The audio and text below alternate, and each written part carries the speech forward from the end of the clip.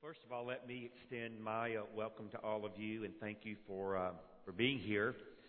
Last night, I was picked at a little bit with respect to my age.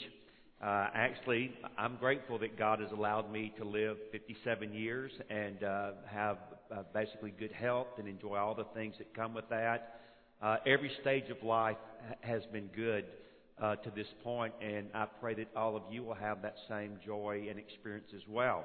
But the fact is, I am 57, so that means that for almost all of you, not every one of you, but for almost all of you, I could be your dad. I'm old enough to be your father. And so I want to take the posture of a dad this morning and talk to you like you are my sons and daughters, because you're in college. In a few years, you'll be moving out of college. Most of you will get married. And as you do that, you're going to be confronted with an issue. Where am I going to go to church? Where am I going to join my life in terms of a local fellowship? And most of us, and I was no different when I was your age, we want to find a church just like the church we came from. At least many of us do, because we had a good experience. It was a warm and welcoming place. We were comfortable there. But the fact is, you won't find a church just like your home church. Churches are all different in terms of their makeup, their personality, the way they do things. Furthermore, you're actually raising the wrong question. You should not be asking, where can I find a church like my home church?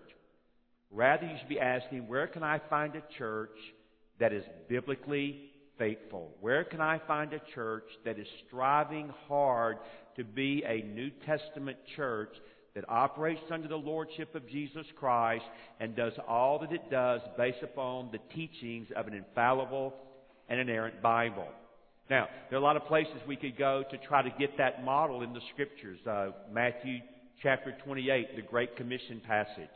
Acts chapter 2, the birthday of the church, where in verses 40 through 47, you have almost this ideal picture of the church in its pristine purity in its infancy.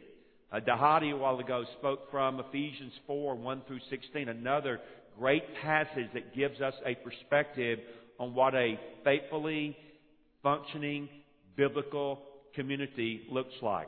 But there's another passage that is often neglected, and that's the text I want us to look at this morning. And what I'm going to do, read the passage, make 7 biblical observations from that text, and then after that, make 7 applications to your life and to my life that can guide us again in locating ourselves and joining ourselves to the kind of church that is faithful to the Word and is indeed going to be used then by God greatly for His glory. So 1 Thessalonians chapter 1 is our text. If you would turn there, 1 Thessalonians chapter 1. And we're going to look at verse 1 through verse 10, a biblical portrait of a healthy ecclesia.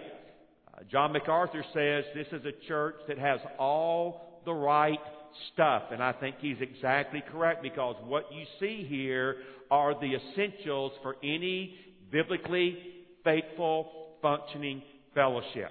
Hear the word of the Lord. Paul, Silvanus, who was Silas, and Timothy, to the church of the Thessalonians in God the Father and the Lord Jesus Christ, grace to you and peace. We give thanks to God always for all of you, constantly mentioning you in our prayers, remembering before our God and Father, and let me kind of paraphrase it to give you the thrust of it, your work which proceeds from your faith, your labor which is proceeding or the result of your love, and your steadfastness or your perseverance, which is a result of your hope in our Lord Jesus Christ. For we know, brothers, loved by God, that He has chosen you because our gospel came to you in 4 ways. Number 1, not only in word, but also in power and in the Holy Spirit and with full conviction. And you know what kind of men we proved to be among you for your sake. And you became imitators, mimics of us and of the Lord. For you received the word in much affliction with the joy of the Holy Spirit, so that you then became an example. Note the pattern. They first imitated, and now they're examples to all the believers in Macedonia and in Achaia. For not only has the word of the Lord sounded forth from you in Macedonia and Achaia, but your faith in God has gone forth everywhere, so that we need not say anything. A very remarkable statement on any measure. Verse 9. For they themselves report concerning us the kind of reception we had among you, and how you turned, the verb tense there means a decisive once for all turn, how you turned once and for all to God from idols to serve, present tense, so you turned once and all from idols, but now you continually serve the living and true God, and to wait continuously, present tense, to continually wait for His Son from heaven, whom He raised from the dead, Jesus, who delivers us from the wrath to come. What is a biblical portrait of a healthy ecclesia? What will we see in that kind of church? 7 things I want to show you very quickly this morning. Number 1, it knows its identity in Christ. It knows its identity in Christ. Verse 1, Paul, Silas, and Timothy. He mentions Silas and Timothy because they were involved with him on the second missionary journey in Acts chapter 17 when he evangelized the people at Thessalonica. Thessalonica was their geographical location, but that's not what I'm interested in here, because he says to the church of the Thessalonians here's your spiritual location, here is your spiritual identity in God, who is our Father, and as Dr. Moore pointed out last night, the full, glorious, majestic title of our Savior, the Lord Jesus Christ, from whom both flow grace and peace. God the Father. God is our Father. That's one of the beautiful things about the gospel, that every ethnicity, every race is brought together under one Father. And you need to be a part of a church that rejoices in the goodness and the greatness of a God that we can actually call our Father. Today, among feminists, among some radical secularists, the idea of God as Father is deemed inappropriate. It's misogynistic. It's sexist. It's patriarchal. It's not something that is going to appeal to a woman. And they act as if this is some kind of old traditional idea that people have always had. The fact of the matter is, in the first century, when Paul told believers that they could call God their Father, that was a radical idea. The mystery religions, all of the various cults in the area that exalted sexuality in worshiping and had female deities coming out their ears literally to say, no, no, no, no. The God that we worship is Father. The God that we worship relates to us as a Father. It was a totally unique and foreign idea. Now let me say this. For some of you here this morning, when you think of God as Father, that's not necessarily a good idea. Perhaps you have an experience similar to my wife, who was born into the home of alcoholic parents, and then they divorced, and then she spent over a decade in a children's home, and when we got married, her father did not even show up to our wedding.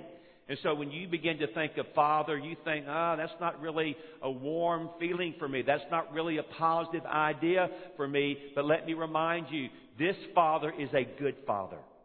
This Father is a great Father. This is the kind of Father who makes a promise to you in Hebrews chapter 13. I will never leave you, and I will never forsake you. You are located spiritually through Christ in God the Father, and of course in the Lord. That speaks of His deity. Jesus, that's His human name. Christ, that is His office as Messiah, as the Anointed One. You are located in God the Father, a good Father, and in the Lord Jesus Christ, a great Savior. You want to be a part of a church that is very theocentric and Christocentric in the way that it does work, the way it does worship, the way it does life. Secondly, you want to see a church that prioritizes the spiritual essentials. It prioritizes the spiritual essentials. Verse 2, he enters into a prayer of thanksgiving for the Thessalonians. We give thanks to God always for all of you, constantly. Note those words there. Always, all, constantly. We give thanks to God always for all of you, constantly mentioning you in our prayers. And why was Paul thankful for what was taking place at Thessalonica? Well, he points out three things. Remembering before our God and Father, number one, your work, which is proceeding from your faith. Your labor, which has the idea of hard work and toil, which is the result of your love. And thirdly, your perseverance, your steadfastness of hope as a result of your relationship to the Lord Jesus Christ. In fact, one man said, you could translate like this: your work, which proceeds from your faith, your labor, which proceeds from your love, your steadfastness or your patience or your endurance, which proceeds from your faith. And so here is a church that I believe had in place the right things. They were emphasizing the right things. And one of the amazing things you will learn as you walk through these 10 verses is there's not a single word in these verses about the size of the church. There's not a single word in these verses about buildings or budgets or youth camp or Bible study. None of that's there. But what is there is the fact that this was a community of brothers and sisters that had come together. And when you looked at that fellowship, you could say, look at the great faith they have in the Lord. Look at how they love one another. Look at how hopeful and expectant they are because of their relationship to Jesus Christ. And we want to join ourselves to churches that are prioritizing the most important things. Are buildings important? Well, of course they are. We've got to have some place to meet. And are budgets essential? Of course they are. We've got to pool our resources for the building of the kingdom. But ultimately, you can have gorgeous, magnificent buildings. You can have a lot of money. And spiritually, you can be as dead as a hammer. And so what you want to look for is a community that has great faith, that has great love, and that is hopeful because they know in the end our God wins. And so, know your identity in Christ. Prioritize the spiritual essentials. Number 3, it thinks continually on the unmerited love of God. It thinks continually on the unmerited love of God. In other words, it never gets over the fact that they are indeed the object of God's gracious, electing, redeeming love. Now, there's a very important connection that you have to see here in verse 4 because it looks back both to verses 2 and 3, and it also looks forward to verse 5 as well. He says in verse 4, "For we know, brothers, loved by God, that He has chosen you, because our gospel came to you not only in word and in power and in the Holy Spirit and also in full conviction." Now, here's the connection that you need to see. Faith, love, and hope are the result of their election. And their election is given evidence and took place by and came into fruition by the preaching of the gospel. In other words, their being chosen by God results then in a life of faith and love and hope. And their being chosen by God came to fruition in their life's experience through the preaching of the gospel. Now, we live in a time where issues like divine sovereignty and human responsibility are much debated, at least in the circles that many of us run in. And you have people that have allergic reactions to things like sovereignty and predestination and election and foreknowledge and calling. In fact, recently I was with someone and he said, "Well, I just don't believe in predestination." To which I simply responded, "Well, then you don't believe the Bible." He said, what do you mean? I said, well, the word predestination is in the Bible like several times. And the word election is like in the Bible several times. And the idea of calling is in the Bible like a lot of times. And the idea of foreknowledge is in the Bible. So if you reject all those things, understand you're rejecting the Word of God. Now, having said that, so you say, so you believe all of that? Well, of course I do. It's in the Bible. The Bible also speaks very clearly to the fact that no one enters into the family of God apart from the hearing of the gospel. And no one enters into the family of God apart from repentance of their sin and faith in the Lord Jesus Christ through the hearing of the gospel. And so I want to challenge you this day to try your best to stay what I call biblically balanced when it comes to these theological issues. In fact, I often use the analogy that on one hand, I am going to hold on to the sovereignty of God and I am not going to let go. On the other hand, I'm going to hold on to the responsibility of humanity to repent and believe the gospel, and I am not going to let go. Now, I may not be able to reconcile all of that. In fact, I've not yet met the person who can. The only person I believe that's capable of doing that is God, and maybe when we get to heaven, He'll tell us how He does it. He may not. That's His business. I don't know. But this much I do know. You deny the sovereignty of God, and you're going to flirt with heresy. And you deny the fact that men are responsible to repent and believe the gospel in order to be saved, and as the Bible says, to confirm their election, and you'll be good for nothing. And if your theology doesn't motivate you to get off your tail and get out there and share the gospel and get out there and take the gospel to the ends of the earth, you've got a bad, defective, unbiblical theology.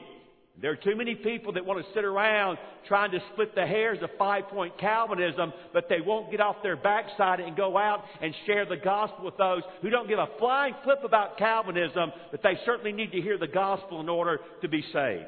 And so there's a balance there that we maintain. I'm looking for a church like that. And if I go to a church and they are poo-pooing election and predestination and sovereignty, I'm not joining it. And if I go to another church and all they want to do is talk about the 5 points of the tulip, and all they want to talk about is John Gill and John Calvin, and JC for them means John Calvin instead of Jesus Christ, I ain't joining. Because either kind of group is defective in terms of faithful biblical theology and faithful biblical truth. I'm looking for a church that indeed knows that God is indeed sovereign and in control of all things.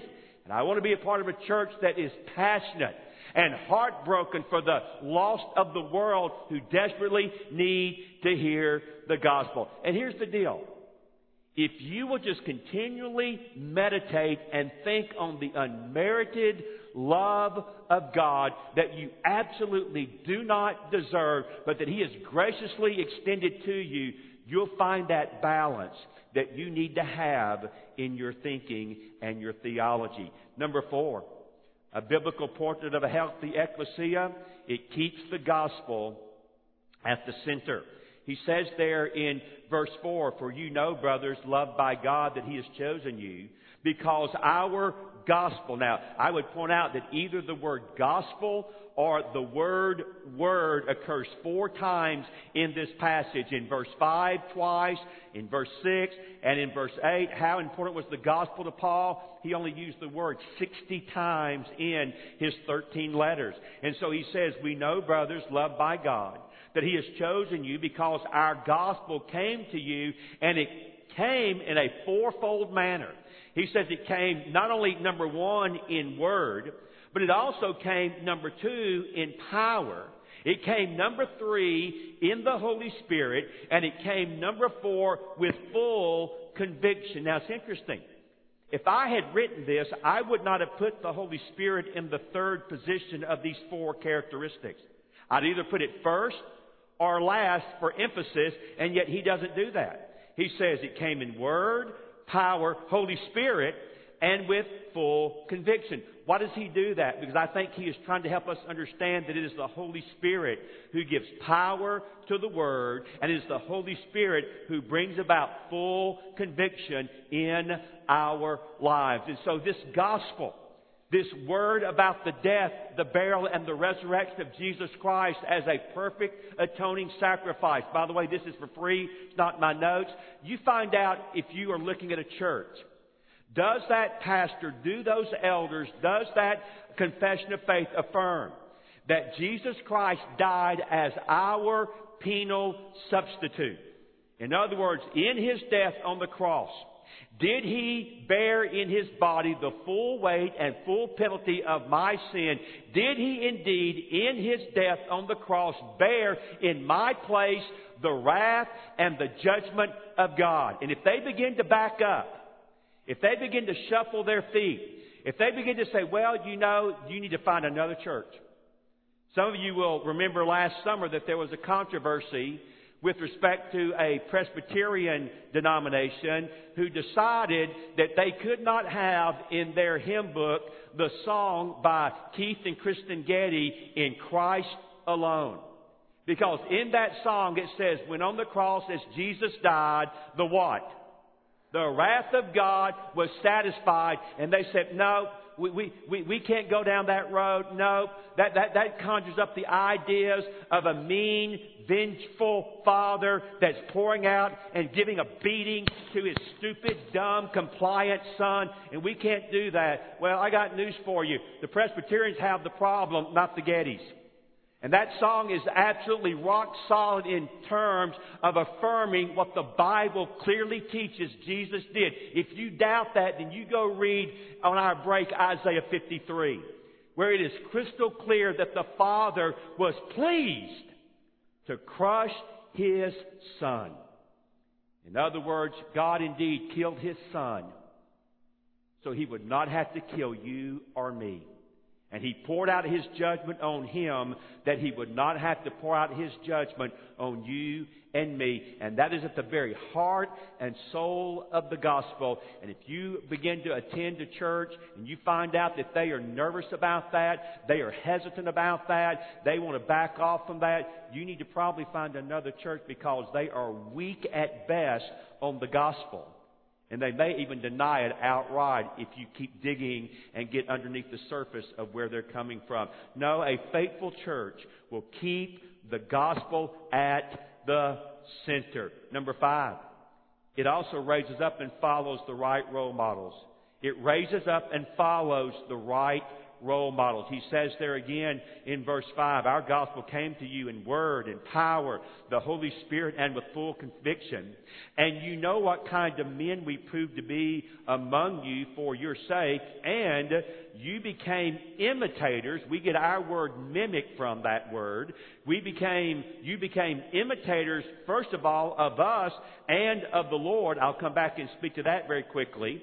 For you received the word in much affliction. They did receive the word through persecution or during a time of persecution, but it did not stop them. It did not cause them to be depressed. It did not cause them to run away. No, you received the word in much affliction, but with the joy of the Holy Spirit, so that you became an example to all the believers in Macedonia and Achaia. There's a chain here. Do you see it? Christ, Paul, the Thessalonians, Macedonia, and Achaia. Christ sets the ultimate example. Paul followed Christ. Then Paul comes to Thessalonica, and the Thessalonians, they follow Paul. And then as a result of the faithfulness of the Thessalonians, the Macedonians and the Achaeans are following Paul, who followed Christ. And you've got this beautiful connection that takes place there. Now, this is interesting to me. Paul says there that you became imitators of us and of the Lord. Now, that's an interesting order. Why didn't he say you became imitators of Christ and of us? And the answer is because the first thing they saw was Paul.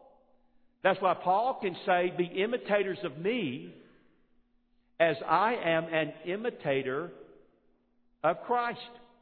So a couple of things that we can think about quickly. Number 1, who are your heroes and who do you imitate? Who are your heroes and who do you imitate? We all have heroes. I've got them. You've got them. And who are the kind of people that you aspire to be like? Who are the kind of people that you want to be like? And the good question to ask is, am I aspiring to be like the right role models or not? For me, didn't realize it at the time, but I do now in reflection. One of my role models was a man that had a 5th grade education and was a farmer in Douglasville, Georgia. But that man was my granddaddy. And because of the impact and the influence of a man that I really did look up to, just didn't realize until God took him when I was about 12 years old, suddenly with a heart attack, just how much I admired him, how much I looked up to him. And the fact of the matter is, I do what I do today because of the major impact of a grandfather that set before me a marvelous example of what it meant to be a man of God. He had no high school degree. He had no college education. He didn't have a PhD. But I tell you what, he's one of the most godly persons I believe that's ever walked this planet. Who do I look up to in terms of imitation? I had a mother. She had a high school education, but that was it. But my mother was one of the most godly women that you would ever meet in your life. My mother, in all of the years that I know her, I never heard her say, I want, W-A-N-T. It was always, what do you want? Whatever makes you all happy will be fine with me. She was the quintessential servant. And I looked up to her, and I admire her. And now that she's gone, I miss her. But my grandfather, my mother, had great shaping influences in my life. Yes, there's some ministers that have done the same thing. The question I put again before you is, who are you following? But now here's the second question. Who's following you? Who's following you? And as they follow you, what are they seeing? You see, just as we all have role models, I don't care who you are this morning, you have people for whom you are a role model. And he says here in this text that after becoming imitators of Paul and Christ, they then became examples for all the believers in Macedonia and Achaia. Here's the deal, brothers and sisters. People do watch you. People do eyeball you. People do pay attention to you. And it may be a little brother. It may be a little sister. It may be people where you are living now in your dorms or your apartments. But there are people that admire you and look up to you. What are they seeing? And can you draw a line like Paul does from yourself to Paul to Jesus? You will only be the right role model if you're following the right role models. You'll only be the right role model if you're following the right role models. No, a healthy church raises up and follows the right role models. You know, when I was sitting where you sit, there was a popular movement. It continued on a few years later. It kind of died out. But that movement was wearing a bracelet that had on it the initials WWJD. You're at least familiar with that. What would Jesus do? And I had a number of friends that made fun of that. I had a number of friends that said, well, you never know what he's going to do. He always did the unexpected. And they said all these kind of goofy things. But then I had a opportunity to listen to N.T. Wright. Now, N.T. Wright's a big dog over in Great Britain as far as being a theologian. His book on the resurrection is a magnum opus. It's stellar. It's one of the classics. And I was listening to him, and he was making fun of Americans, which is a good thing to do because we are easy to make fun of. And wait until Steve Timmis gets at us later today. And you missed my pun, and I'm sorry you missed it. But I thought it was funny. Anyway, he was talking about the WWJD bracelet and how he always thought it was a really dumb, silly, stupid thing until he had teenagers. And he said, all of a sudden, I didn't think asking the question, what would Jesus do, was all that dumb anymore. In fact, he said, I would rejoice if my children, every time they were confronted with a significant decision, would ask the question, well, what would the Lord Jesus do? Of course, you can ask the question and still do you no good if you don't know the book to tell you what Jesus would do. But the fact of the matter is, Paul basically affirms that idea when he says, Follow me as I follow Christ. You became imitators of me and the Lord. Number 6, a healthy church. It focuses on the work of evangelism and missions. It focuses on the work of evangelism and missions. Verse 8, for not only has the word of the Lord sounded forth from you in Macedonia and Achaia, but your faith in God has gone forth everywhere, so that we need not say a thing. That word sounded means to blast like a trumpet. So their faith in the Lord had gone forth like the blast of the sound of a trumpet. And indeed, it had gone everywhere throughout Macedonia and Achaia, basically modern-day Greece. And this is an amazing statement to me, brothers and sisters. He said, it went forth so that we need not say anything. Wow. This church was being so faithful in evangelism. This church was being so faithful in terms of missionary outreach that Paul said, I wouldn't change a thing. I can't say a thing. There's no need for anyone to say anything because what you're doing says it all. So coming back again, you find a church that is faithful evangelistically and faithful in terms of getting the gospel to the nations. Finally, and then we'll see our quick applications, it longs for the return of the King. It longs for the return of the King. He says there in verse 9, pick up there and then into verse 10, for they themselves, that is the folks in Macedonia and Achaia, they themselves report concerning us the kind of reception we had among you. Well, how did the gospel work in Thessalonica? Well, as I emphasized earlier, he says there how you turned decisively once and for all to God from idols to continually serve a God who is living, not dead, and to serve a God who is true and not false, and to wait expectantly, to wait with great anticipation for His Son from heaven, whom He raised from the dead, Jesus, who delivers us or sets us free from the wrath, the judgment that is to come. Some have pointed out that that's the gospel in reverse. He delivered us from the wrath to come by raising Him from the dead, and now we wait for Him to come from heaven because that's where He has ascended and where He is. And so in a sense, Paul kind of says, as we look at this text, what is it that you ought to be? You ought to be a hopeful, expectant people. You ought to be a joyful people who are working and loving and sharing and waiting and longing for Him. You are working, you're loving, you're sharing, you're waiting, and you're longing for Him. Now, how does that then flesh itself out for you where you are today and perhaps in the near future? An observation from my 7 points. Number 1. You find a church that emphasizes the gospel as the beginning, the middle, and the end of the Christian life. You find a church that understands that from the beginning to the middle and to the end, it is all about the gospel. It's not that I am saved by faith, but now I please God by my works. God is pleased by your good works, but good works should be the natural outgrowth and the natural overflow of being a gospel-saturated person. Being gospel-saturated in that kind of a way will keep you from getting infected with the disease of legalism. And unfortunately, many of you, I certainly did, grew up in the Deep South where there was this confusion about what it means to live the Christian life. And it was like, well, Jesus saved me by faith, but now the rest of it is my working to earn His approval, my working to make sure He doesn't get mad at me and zap me in some kind of a way. And that's just absolutely a jaundiced understanding of the Christian life. No, the gospel does indeed result in good works, but you don't do the good works because you're afraid, but you do the good works because you're glad. You don't do the good works so that He will love you. You do the good works because He does love you. So easy to illustrate. May the 27th of this year, I will have been married for 36 years.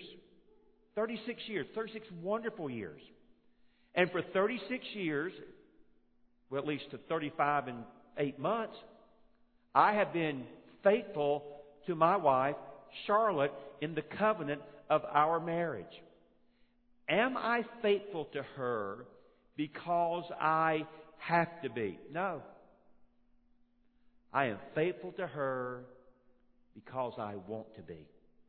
I'm faithful to her because I love her. Is being faithful to my wife a drudgery? No, it is a joy. Is being faithful to her kind of hard work? Well, marriage is hard work, but being faithful to her is simply the overflow of a love life and a love relationship that was given to us as a gift by God. And so I'm not faithful to my Savior because I have to be. I'm faithful to Jesus because I want to be. I live a life of gospel gratitude for who He is and what He's done. Find a church that understands the full implications of the gospel. Secondly, find a church that emphasizes regenerate church membership. In fact, to have church membership without regeneration is an oxymoron. There's no such thing. So you want to find a church that is serious about the fact that its fellowship should be made up of born-again people. It goes the extra mile to ensure, again, that people understand the gospel, that people hear the gospel, and that people are responding to the gospel. In fact, I wouldn't join a church that did not ask me to share my personal testimony of my conversion experience in Jesus. When I was a little boy, I joined the church at about the age of 10. I did at least go see the pastor, one of the most terrifying experiences of my life, as I went into his office, my feet dangling out of the chair, and he looks at me and says, "Well, why are you here?" And I mean, my mind just blank. I don't know why I'm here. I don't want to be here. My dad made me come here because I'd been converted on the previous Sunday night after church. And so in our thing, you go see the pastor. So I saw him. I have no recollection of the conversation. All I know is he said, "Well, on Sunday, you'll walk the aisle and you'll sit on that front row. Miss Askew will come over, give you a card. She'll help you fill it out. When you've done that, you'll come back up and stand by me. Church will vote you in, and then we'll baptize you a week later." You got that? Yes, sir. I got that. You say, "Don't think that was really a good way to take care of you?" No, I don't think that was really a good way to take care of me, but that's the way we used to do it. Thank God, your generation, a little bit more, let's really get into what the Bible says. Recognize that, if someone cannot articulate well their understanding of the gospel and testify to an encounter with the living Christ, then there's a problem, and we need to deal with that. So you want to find a church that so cares about the regenerate nature of its membership that it takes very seriously who gets to come in. You say, "Well, everybody has the right to come in." No, they don't. Where'd you get that idea? Well, it's their right. No. It's not a right to be a member of a church. It's a privilege. It's a privilege. And you want to have a church that takes very seriously the importance of having its membership made up of born-again believers. That's why, again, I'm so grateful for a number of the churches that I see today that have a lot more people attending than they do members. Most of you probably came out of churches like I did, where we had about 500 people that came on Sunday, but we had over 1,000 members. I can remember years ago going to Australia, where they actually practiced church membership the way it ought to be practiced. And so I'm at a church, and there was about, 200 people that attended on that particular Sunday. So afterwards, I was talking to the pastor, and I said, "Well, I'm just curious. How many members y'all have? 400, 500? And he looked at me like I'd lost my mind, and he says, "We have 80 members, and our membership is renewed annually." I said, "Say what?" He said, "We have 80 members, and our membership is renewed annually." I said, "Well, who are all these other people? These were all guests?" And he said, "No, most of them are pretty regular attenders. But they have not yet entered into, which I'm about to get to, covenantal commitment to our fellowship, because in many cases they do not claim to have been born again. And furthermore, when they look at what we require of membership, they're not interested." At that time, I was going to a church in Texas that on any given Sunday would profess to have about 6,000 in attendance. and we had 25,000 members. And he said, well, where are the 19,000, son? I said, I don't know, and neither does the FBI. And so we need to be serious about what it means to be a member, which leads me to my third observation, and I could spend a lot of time here, but find a church that emphasizes being a confessional and covenantal community. That emphasizes being a confessional and covenantal community. I wouldn't be a part of a church that did not have a confession of faith, that it had on its website, that it pushed out everywhere, so everybody, this is who we are, this is what we believe. I wouldn't be a part of a church that did not have a covenant, that as you come in as a member, you affirm and you commit yourself to. Which then means that there are some gatherings around our nation. You can call it what you want to, but they're not churches. They're not churches. There's a very popular church in Atlanta. You can join that church by going to their website and just filling out a questionnaire and you're in. There's a church in Houston you can go to. And if you attend, you're considered a member. If you just attend, well, you're a member. Well, do I need to? You don't have to sign anything. We'd like your money. You don't have to sign anything. You just come. You're a member. Well, do we then come? No. You just come. You're a member. There's some churches in this state, very popular, very large, over in the Charlotte area. There's no membership. There's no accountability. There's no avenue whereby you would practice church discipline. And again, you say, well, then you're kind of pushing toward the marks of the church. I am pushing toward the marks of the church. And the marks of the church are, as the Reformers said, the word rightly preached, the sacraments are the ordinance properly administered. But then the Baptists and the Anabaptists got it right when they said that you must also include regenerate church membership and church discipline. And if those four things are not in place, and those four things are not being practiced according to the biblical standards, then at best you have a defective church. Sometimes the historians, the older of our forefathers, called it an irregular church. Well, you call it irregular if you want to. I call it defective at best, and perhaps not even a church at all. It may be a gathering of people for something, but it's not a church. And so I want to find a church that takes very seriously the covenantal, confessional aspects of what it means to be the body of Christ. Number 4, find a church that emphasizes discipleship and mentoring. Find a church that emphasizes discipleship and mentoring. Dahadi's message was so spot on in terms of the fact that we need a church to make a disciple. And you need to be a part of a church that indeed takes discipleship with great seriousness.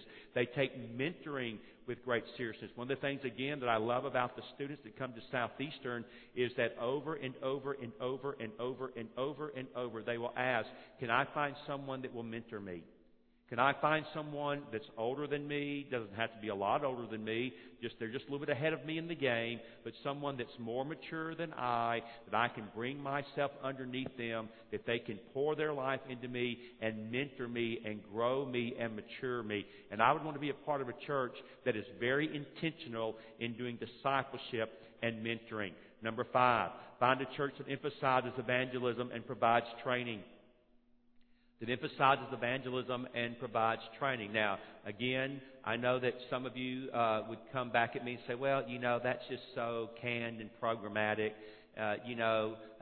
Sharing the 4 spiritual laws, sharing the EE presentation, sharing faith presentation, sharing CWT presentation, sharing, as I was taught, the Roman Road presentation. That's just, all so canned and tried. And well, let me tell you something. I'd rather you do something than nothing. Okay? And if you're doing nothing, then you're in sin.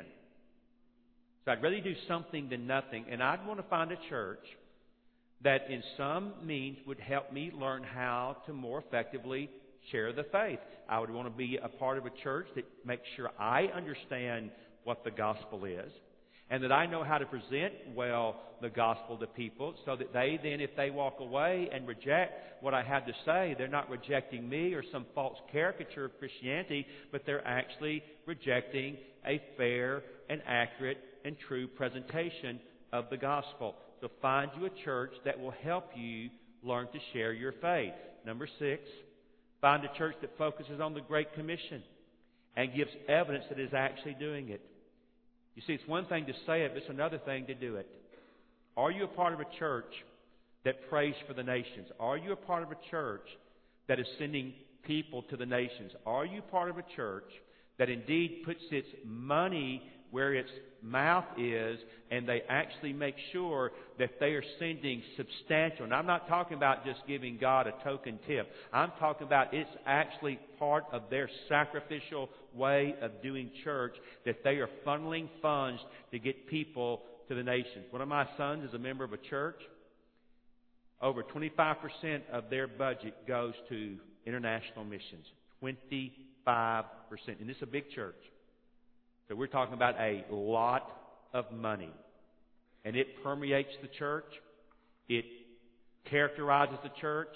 It is the personality of the church. What Matt Carter shared last night doesn't happen by accident. But when those at the top have a vision for being used by God to get the gospel to the 6,000 plus unreached people groups, the 3.5 billion that as of right now will be born, live, die, and the overwhelming majority of them will go to hell and never have a accurate presentation of the gospel given to them. When that becomes the passion of your people, it will also impact the way you touch your Jerusalem and your Judea and your Samaria. And again, I would not be a part of a church that did not wear on its sleeves, we are a Great Commission people. We pray for the nations. We give to reach the nations. We pray that God raises up people to send to the nations. The nations, the nations, the nations, the nations, they matter to us. And by the way, in His amazing grace, God's bringing the nations to us. They are flooding. Where you all are in school, there are so many different ethnes there, so many different nationalities there. You've got a chance to be an international missionary right now where you are. What are you doing? What are you doing right now where you are to be a faithful international missionary? Because God, in amazing grace, has brought the nations to your doorstep. They're in your dorm. They're where you eat and go to class. And here's the deal. They are in most cases lonely. They're in most cases isolated. They're just looking for someone to love on them. And once you start loving them, the barriers come down and the opportunity to tell them about Jesus is readily available. Finally, find a church that is happy, holy, and hopeful. Find a church that is happy, holy, and hopeful. You say, so you wouldn't join a curmudgeon church? No, would not join a curmudgeon church. You wouldn't join a church where everybody looks like they've been vaccinated with pickle juice. No, I would not join a church where everybody looks like they've been vaccinated with pickle juice. And unless God were to bodily transport me into such a fellowship. There's a Greek word, harpazo. It means to rapture. If all of a sudden God put me there like in Star Trek, and I'm transported, okay, I guess it sure will, but okay. But other than that, and again, now I can share this with you because I've got the perspective that most of you don't have. Listen, life's too short to be a part of a grouchy, mean, curmudgeon church. It's just too short. And why, I want to be an agent of change. Well, you can be an agent of change by beating your head against a concrete wall week after week after week, and the change will be, you'll be bloody and battered, but you go right ahead. You just go right ahead. I had a friend, and I'll close with this. He picked me up one day. I was going to speak at his church. And he told me that he was going to be preaching the next week in view of a call at a church that, let's just say again, I'd have to be harpazoed to go and pastor that church. And so I said, well, you know that church is as mean as the devil. And they eat up pastors like crazy. They're like Pac-Man. Dang, dang, dang, dang. I know y'all don't know Pac-Man, but he used to be pretty awesome in the day. And so, he's the best we had. And so I said, so he said, so you don't think I should go? And I said, well, I wouldn't go. He said, well, a friend told me that if I go there, my wife will go to bed crying every night. He said, you think it's that bad? I said, no. It's worse than that. You'll go to bed crying every night. And he said, well, I just believe God's told me to go. And I said, well, I'm not God. So if God tells you to go, then you have to go. But I sure would make sure that it's God telling you to go. Well, about 3 years later, we were sitting over here in the old Charlie's that's now closed down. And we were sitting on the side, and he looked at me and he said, you see that concrete wall right there? I said, uh-huh. He said, Pastor, my church is like beating your head against that concrete wall every single day. And I said, yeah? Didn't somebody about 3 years ago tell... He said, shut up. And he's not there anymore. Here's my point. Life is short. I don't say that. The Bible says that. James says it's a mist. It's a vapor. You're here today, gone tomorrow. It's too short to waste your life, to quote John Piper.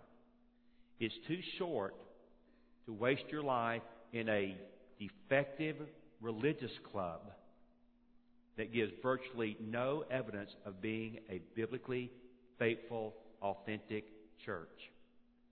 Is there a place for church revitalization?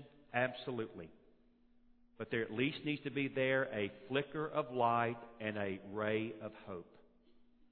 If not, then find another one or start your own. Let this be your manual. And then you, by God's grace, build a healthy, functioning, faithful, biblical community that can indeed make an impact where you live and can even go beyond that and make an impact around the world for King Jesus. It's interesting that this passage ends with our reflecting upon the coming again of our Savior. Growing up, I used to hear this statement all the time. I didn't think it was true then. I later found out it was absolutely not true. You know, some people are so heavenly minded, they're no earthly good. You ever heard that? It's not true. The people who are the most heavenly minded are the most earthly good. That's why Paul says, set your mind on things above, where Christ sits at the right hand of God. You be heavenly minded, and God will use you greatly down here, in and through His church, for His glory. Heavenly Father, I thank You for the church at Thessalonica. I thank You for the way they responded to the gospel as it came there. They received it, and then, Lord, they took it in, and it became the very fiber and DNA of who they were.